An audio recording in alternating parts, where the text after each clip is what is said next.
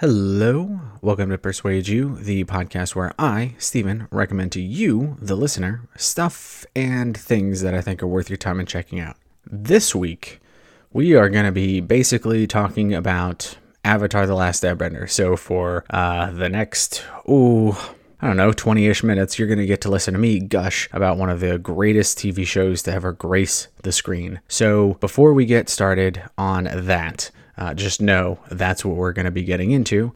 Before all of this, I was a guest on the show Fan Dummies, which is a comic book show, movies, TV shows, stuff like that, where Greg, Aaron, and Jessica all sit down and they talk about various things each and every week. With that, I got to be a guest on where we went over Avatar: The Last Airbender. Now, unfortunately, there was something wrong with the audio at the time. It may have been on my end. I don't remember, but so if you'll forgive me for the audio on that side, I still loved the conversation. It was a lot of fun, and we went way more in depth than I will ever go on this show. But if you want some backstory or things that I've said before, go check that out because it's a lot of fun, and it's also a really great show. Greg wasn't there at the time. I think he was out doing some business stuff, so I got to fill in for an episode, and it was a lot of fun. So there's that. Of course, as usual, links will all be down in the show notes. So if you want to go check that out before coming back here, seeing how maybe ideas have changed or there was something that I didn't touch on there, I probably will here.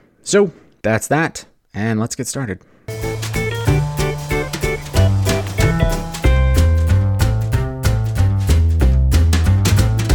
Okay, so Avatar: The Last Airbender. No, we're not talking about the blue people. And no, we will never, ever talk about the M. Night Shyamalan movie. Now, were there some elements in that movie that were cool? Yeah, there were some very, very small cool elements in that movie. Elements. It's a joke. Why is that a joke? Basically, the Avatar is the master of all four elements, unlike Captain Planet, where there's, the fifth, which is heart. Here, it's just earth, wind, fire, water, basically. You just keep all that in mind, you're good to go. And so, elements, there you go. That's what they call them. Now, is air an element? Technically, no. Or earth, also not an element. But here in the Avatar world, if you basically just think of one guy that's able to control all the elements, and then all the different other nations are able to, some of them have the ability to bend that element. No, it doesn't matter what kind of air it is or what kind of water it is, whether it's rainfall or iceberg, all of it is perfectly bendable. Earth gets very tricky because in The Legend of Korra, which is the sequel to Avatar: The Last Airbender, they introduced something called lava bending, which really borders onto the fire-bending earth scale. So how much of that is fire, we will never know. But it's very, very, very close. In Avatar, the basic premise is that this boy, and of course, I know, tons of tangents, but what I love about this show is that it gives you the synopsis at the very beginning and then just throws you in. It doesn't expect you to know all the backstory. It doesn't expect you to know all the characters. It's just like, hey, this is the world. This is the plot. Let's go. Unfortunately, a lot of movies that come from TV shows or whatnot spend so much time trying to fill you in on what happened before all of this when they can just show you or tell you in this very bite-sized chunk. And that's one of the best things about this is that they tell you exactly what happened. There's a boy and like the Avatar, he just disappeared 100 years ago. And then the Fire Nation just went all Hitler and just started to invade the rest of the world and just started wiping people out. Now, the reason they did this is because when the Avatar is reborn, so think reincarnation, this cycle, it goes from one element to the next, to the next, to the next. And so it went from the fire, which was a previous Avatar, it went from the Fire Nation, and he would be reborn in the Air Nation, the Air Nomads, which again, tons of backstory that we won't get into here. So what the Fire Nation decided to do when they, were going to invade the rest of the world is first they were going to start with the Air Nation and they were just going to wipe them all off the face of the earth, assuming that if they killed the Avatar before he had been reborn, that they could break the cycle and then no one would be able to stop them, right? Seems like it would make a lot of sense. However, that's not what happened. Otherwise we wouldn't have a TV show. But the Avatar was already born. and he was 12, I think he was, and then he just disappeared. And you learn as the show progresses pretty quickly what happened to him, where he went, and how he was able to basically hide out from the entire invasion, and nobody knows who he is or where he is because all of his people are now dead and they couldn't tell anybody. And so you have this really cool plot, but it gets even better because then we have our main antagonist, who is the Prince of the Fire Nation. And he was banished by his father, who, man, how they got so many great characters to be voiced by such prominent actors and actresses is beyond me. Mae Whitman, who comes in to voice Katara, and she does a phenomenal job. If we go just by her alone, she goes from being like this novice, shy waterbender to just a complete and utter boss by the end of season 3. And we see this great character development, but also you can hear it in the voices of the actors and actresses that portray the characters in the TV show. The main antagonist throughout all of this is Prince Zuko, and he is voiced by the one and only Dante Basco. Now, I've linked this show before when I talked about The Talk version 2.0. In that episode, you can find the exact same show that will be linked below, where he goes on a podcast called Talking Tunes, and he talks about, coming into this role and getting into voice acting and acting in general, and how hard it was for him as an Asian to do this. When he was in Hook, which is one of the roles that many people recognize him for, as Rufio. Now, in that, he was only 14 or 15, I believe, and to be able to act alongside, one of the greatest people of ever in Robin Williams, to go into voice acting, it's very different. The community is very different from what he says, because when you go into act, it's just you, like it's your face and all of, this, motioning to, your body. It's all of you. And so if a producer or screenwriter or the directors, that the people that hire you for a specific role, if they don't think that you physically fit that role, especially if it's like a book adaptation and the character is portrayed as a different race or a female or a male or whatever, and it doesn't fit you, it becomes very hard for you to take that constructively, because it's basically, hey, I don't like the way you look, you can't be in this role. Whereas voice acting, it's just your voice. So if you can do different voices, different inflections, work on accents and so many different things, you can take that, make it constructive, and you can grow as a voice actor in many ways better than you can as, a regular actor, physically, I guess. And so he said that getting into voice acting, the community was just way more positive. And he went from American Dragon Jake Long to Avatar, or it was the other way around, but he talks about how great it was. And now he's a producer and a director, and he was on a song with Lin-Manuel Miranda, who, oh man, if you heard me talk about him, I could gush about him forever. So he's in Hamilton. He's in the new Golden Compass TV show, which is called His Dark Materials. So if you ever listened to that book or saw The Abomination, that was the movie. The TV show is fantastic. He wrote almost all the songs for Moana. I mean, his IMDb page is like 300 or 400 credits. Just if you want, just go look at that. But he is a fantastic voice actor, and he does a bunch in this show, but what you can hear is that he makes this character so believable. It also comes back to the writers. The writers have done incredible work to have full character development for each and every character throughout the 3 seasons. Instead of, like a Game of Thrones last 6 episode season where you have to make the main female empowerment model go bananas and then just end it really quickly and rush everything.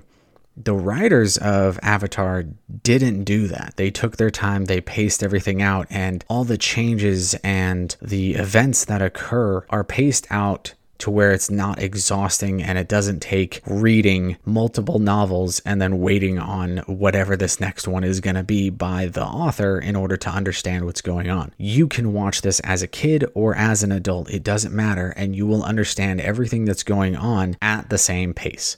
Now, are there jokes and little nuances and things that you pick up more as an adult than a kid? Yeah, that's what makes it watching later in life much more fun than it was as a kid. There are a lot of dark things in this universe, in this world, that they didn't shy away from. Spoilers are coming, so if you need any more convincing, I will link the Fan Dummies thing below, as I've already said, and you can go check that out. Again, we will probably say spoilers. I can't remember, but just be warned. Now, for those of you that stayed and just want to hear more gushing about one of the greatest shows ever, another thing that I loved is the darker elements that they weren't afraid to shy away from bloodbending, which is being able to bend the water in somebody's veins. Now, that may sound familiar to some of you. Now, where have we seen a similar type-ish power come before?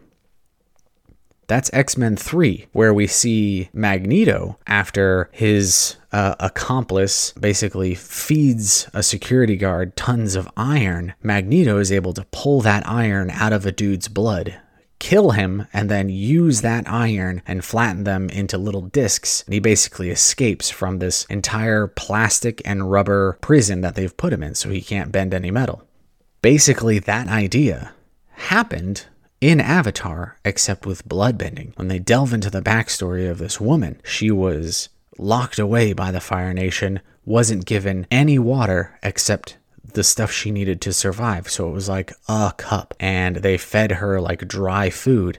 But there were rats that would scurry around the prison hold. What she ended up learning is during the full moon, which is when waterbenders can bend their hardest. Again, this kind of semi ties into the world building, because when the moon is at its fullest, when it is as close to the earth as it will get, it pulls on the tides more. And you can see this, minor side note, you can see the earth bulge at its equators and then go back. And this happens as the earth rotates on its axis and gets closer to the moon or further away from the moon. You can see the bulge physically, like in real life. And so they toyed with this, the writers did, as the full moon approaches, and you can see it. Waterbenders are at their most powerful, and this woman was able to bend the blood in these rats, and she honed this new form of bending and basically unlock a new skill in her skill tree. And she was able to escape. She basically blood bended the next time around. She was fully confident and bended the guards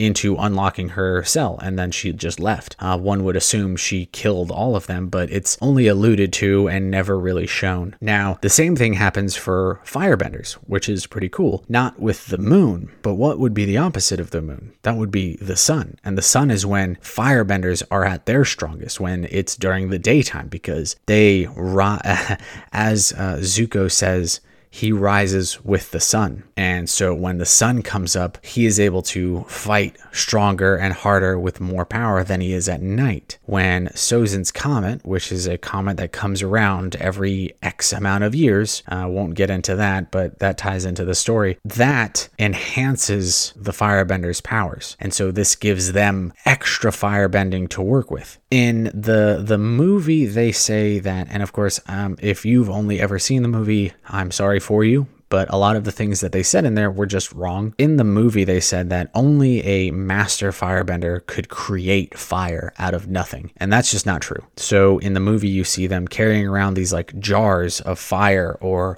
these jars of oil that they'll set on fire, and then they can bend that fire, and that's all that they have to work with. That's not what happens in the TV show. In the TV show, firebenders bend fire. They create fire, and it comes from the breath. So they breathe in and then breathe out, pushing out this fire. And it's a really cool concept, and I love it. And so you have the sun, then there's earth everywhere, so earthbenders don't need to really worry about it. But in this world, metal crafting is created because you have swords and shields and armor and tons of stuff, right? Unfortunately, what has been a long-standing rumor is that even the greatest earthbenders around couldn't bend metal, because the fragments inside it of the quote earth are too small and too far in between to be able to be bent. And so many earthbenders believe that steel bending isn't a thing. You can't bend metal. And well, I guess it would be metal bending, not steel, but we'll get into that later. But we later learned that a completely incredible character, figures out a way where she can use her abilities to see the different particles of Earth within the steel, in the metal, and then she is able to bend those and thus creates metal bending, which becomes this huge thing in The Legend of Korra. A lot of the police and enforcement of the different governments end up starting to use metal bending to capture prisoners and thieves and whatnot. It's really cool. I've done a lot of this talking, just kind of giving you some backstory, and then now we're finally coming to Air, which is what our main character is, our main protagonist. This is Aang, and he is the boy that was trapped inside an iceberg that he created, where he lived inside, like at the bottom of the ocean for 100 years while the entire war was happening. And thanks to some wicked waterbending by Katara, the iceberg that he was in breaks open and, well, breaks off of a larger iceberg, and then they use some tools to break it open. Now, Aang is already a master airbender, which I think a lot of people kind of gloss over. These are what the tattoos he has symbolize. Airbenders aren't born with the blue arrows. You get those when you become a fully realized master airbender. So a lot of people think that he's just like this innocent kid that can't do a lot. And he chooses to use his airbending as this fun pastime kind of a thing. But what people don't realize is that he is already a master, which usually takes decades to do, which he did as a child. And so we're already following somebody who is well beyond their years. Now, technically, he's like 112 years old, so is he beyond his years anymore? But you have these flashbacks of when he is playing with the other kids, and you see him think in more advanced techniques and be able to come up with new ideas and stuff, whereas the other kids are just kind of like, I guess I can fly, kind of. But they don't understand that air is everywhere around them. If they learn to use it in some fun, interesting ways, you can do some really cool stuff. All of this is an incredible world, and it tells the story so well. We get all the different sides. What's super interesting is the way that the story intertwines and weaves throughout all the different characters. We see Sokka, who is the third member of the group until they eventually get more, who begins his journey as this masculine, sexist kind of a figure who believes that, men are the hunters and women and other females and girls are just, they do the sewing and they can go gather berries and make dinner and stuff, but they can't be fighters. And that is quickly addressed within the season. And you see him progress as a character. Even though he can't bend, you can still see that every character gets their growth, gets their moments to shine. And he even eventually gets his own master and learns how to become a swordsman.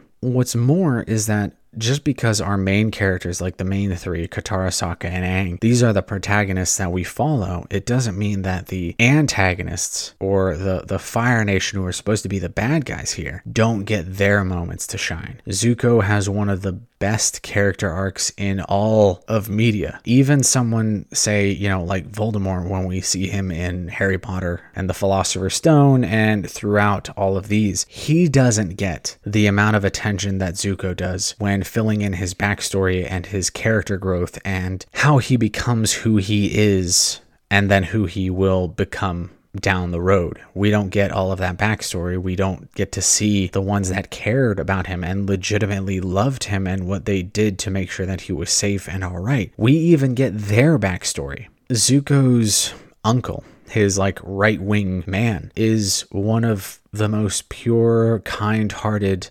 uplifting people you'll ever see. He is always on Zuko's side, making sure that he's making the right choices, or at least trying to guide him down the right path, and legitimately loves him and knows that it's his destiny to help and break the cycle of violence and hatred that his father has created. What's more is Uncle Iroh is the brother of the Fire Lord, the guy that is in charge of the entire Fire Nation. That's his brother. And so at one point, Zuko says, well, why don't you just go back there and fight the Fire Lord and then just overthrow him? And Iroh understands exactly why he can't do that, because it would just be more family fighting. It would be seen by history as one brother wanting to take the throne from his. And that is something we've seen time and time again in our own history. You see that countless times. And here he understands that it has to be the prince. It has to be the banished prince that comes back, overthrows the Fire Lord, and reasserts his right to rule. It's all done so well, and what's more is Uncle Iroh is very in tune with the spirit world. He's been there. He has also met a dragon, and they call him Dragon of the West, but not for the reason that he is believed to be. There's a moment in the series where Aang is flying on a spirit dragon. He's in the spirit world, flying to go speak with one of his past lives to try and figure out what all of this is about and what he needs to be doing. And he flies over Uncle Iroh, and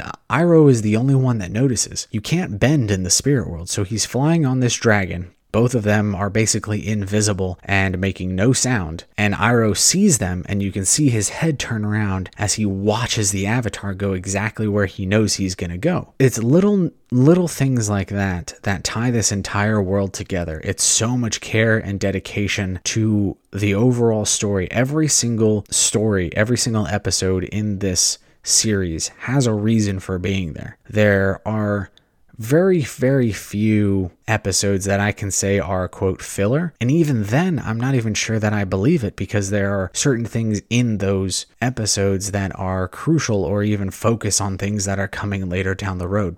And I think this is one of the most solid recommendations I can make, if only because you have two reasons why this is a no-brainer. One, it's free on Netflix. Oh, I mean, of course you have to pay for Netflix, but you get it on Netflix so you can watch all the seasons over and over again. And what's more is that Netflix just put them in HD. So you're getting them in high def on Netflix. Now, that is one reason. I think I can group it all into one. But two, later this year, Netflix is releasing a live action version of Avatar: The Last Airbender. They know full well how the movie was received, and it is one of the most hated movies of all time. Right up there next to Dragon Ball Evolution. It's very bad. So Netflix already knows what they have, but what's more is that they brought the writers and the creators of Avatar: The Last Airbender to come on and write and make sure that all of this is done correctly, that the actors and actresses that they chose are doing the right thing that they're supposed to be doing, that the universe is built correctly. And I'm sure that if this does get delayed, it will be because of the various things that are happening in the longest year on record, 2020. But rest assured, when this does come out, whether it's good or bad, Netflix has done right by the Avatar community by putting it on Netflix, putting it in HD, bringing in the writers for the new show, and then making sure that everything is the way that it should be. And I think with all of those factors combined, I don't see how, famous last words, right? I don't see how the live action can be bad. If they got the right actors, the right actresses, they got the sound design right, they got the set design right, the writers and the creators are not going to say, nah, we don't really care about that. We'll write the plot and the episodes. But as far as getting a say in like how the characters look and dress and all of that, nah, we don't want any. I don't see how that's a thing. So that's going to do it for this week. I think this is a very no-brainer recommendation, and I wanted to hit it on an episode number that I felt right. I think 25 is a really good, solid number. I think when you're like turning the volume up on your radio or the music in the car, you don't ever stop on like an odd number unless it's like a 25 or like 15. You don't ever... There's like a bunch of, but I think 25 is like a really good solid round number where I can be happy that Avatar goes here. I think it's easy to remember. When did Persuade You go over Avatar: The Last Airbender? Oh, easy, 25. I could have waited until 30, but again, I want to make sure that I'm cranking out things that you guys are excited to listen to, things that you are going to enjoy, and things that you can nerd out with me, either as you watch them or after you watch them, or trying to convince your friends or family to watch them. This is a very easy show to enjoy, and I think that's going to do it. So, if you have any questions, comments, concerns, feel free to shout out on social media or share, like with friends. All the things will be in the show notes below. If I missed anything, feel free to let me know. And then I'll see you guys next week. Okay, bye.